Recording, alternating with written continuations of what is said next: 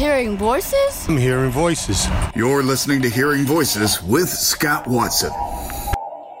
Some might call today's show a family show, but the truth is we're not family, but we've worked together for a long time. And this morning on Hearing Voices with Scott Watson, we visit with Patty Vandenberg. How long have you been at WHTC? I'm in my 44th year. I want you to try to think back to the first time you walked in the building. Did you have other job offers? Did you have any idea that it would be 44 years? No, quite honestly, I didn't. The very first day I walked in the door, I was slightly intimidated with what my job was, and I went home for the first 3 weeks crying every night because I never thought I would get it. You've been there, as you mentioned, in your 44th year. You've seen so many staff members come and go, and some, like me, return.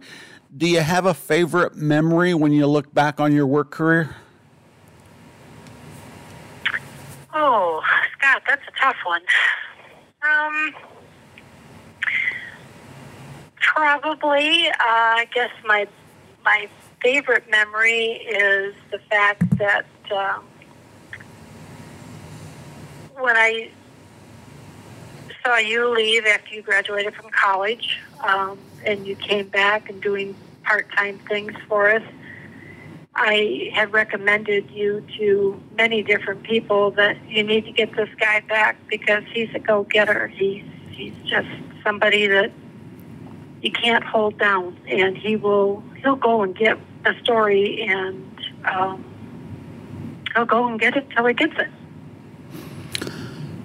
That's kind of you, and hers is the voice of Patty Vandenberg, a long-time staff member at WHTC and the other stations that have occupied on the other side of the glass. When you're not at work, you've got a lot of other interests. You've been married for a long time, but you have interest in antiques and tractor pulls.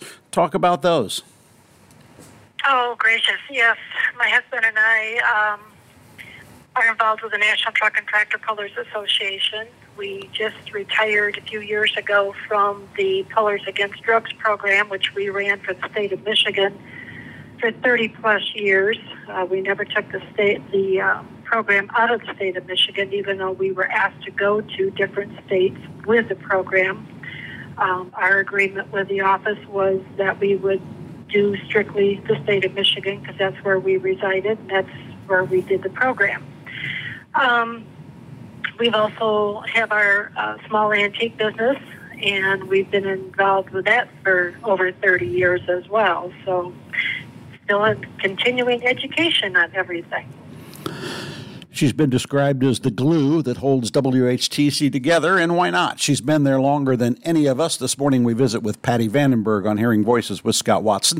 Our shows are available 24 hours a day at WHTC.com, also Apple, Google, Spotify, and anywhere that you access high-quality entertainment.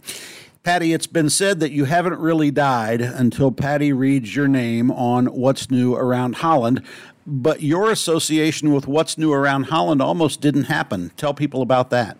Well, it was quite ironic how it came about.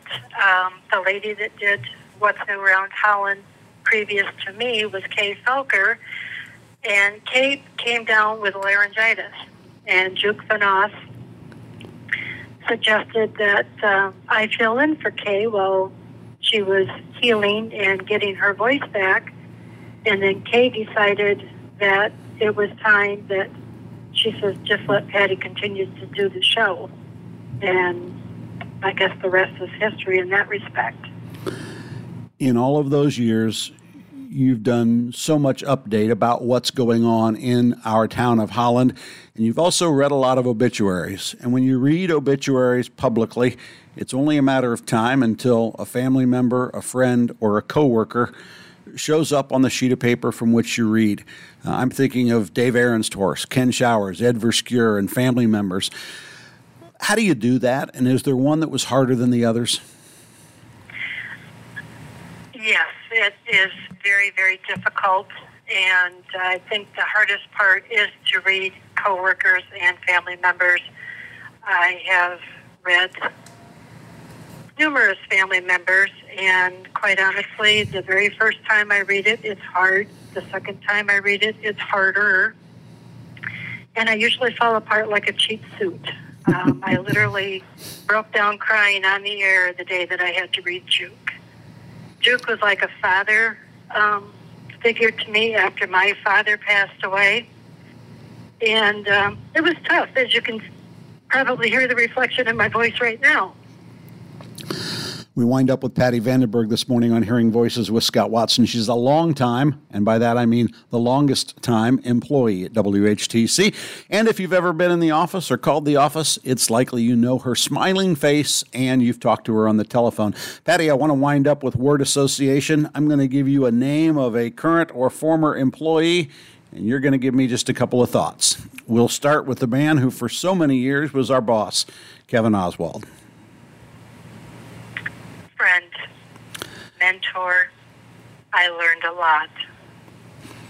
Ken Showers. Funny, down-to-earth gentleman. Marjorie Borman. Sister. Juke Van Oss. Father figure, legend, and a gentleman. Gary Stevens. Funny, news director, knows a lot, and has quite an idea about culinary situations. Most won't remember, but you and I do. Dave Arenstorff. Quite the broadcaster. He was a news director and just an all-around great guy. Lupita Reyes. Oh, Lou, love her. She taught me some Spanish, so I know a little bit of Spanish, and I do mean little, but I have learned over the years that if I stumbled upon something that I didn't know, I could always go to Lou. And finally, Ed Verskier. Wealth of knowledge of music. He was a walking encyclopedia of music. Every now and then in life, you get to work with someone who's really, really, really good at their job, and they make you better at your job. Patty Vandenberg, thanks for the visit today on Hearing Voices.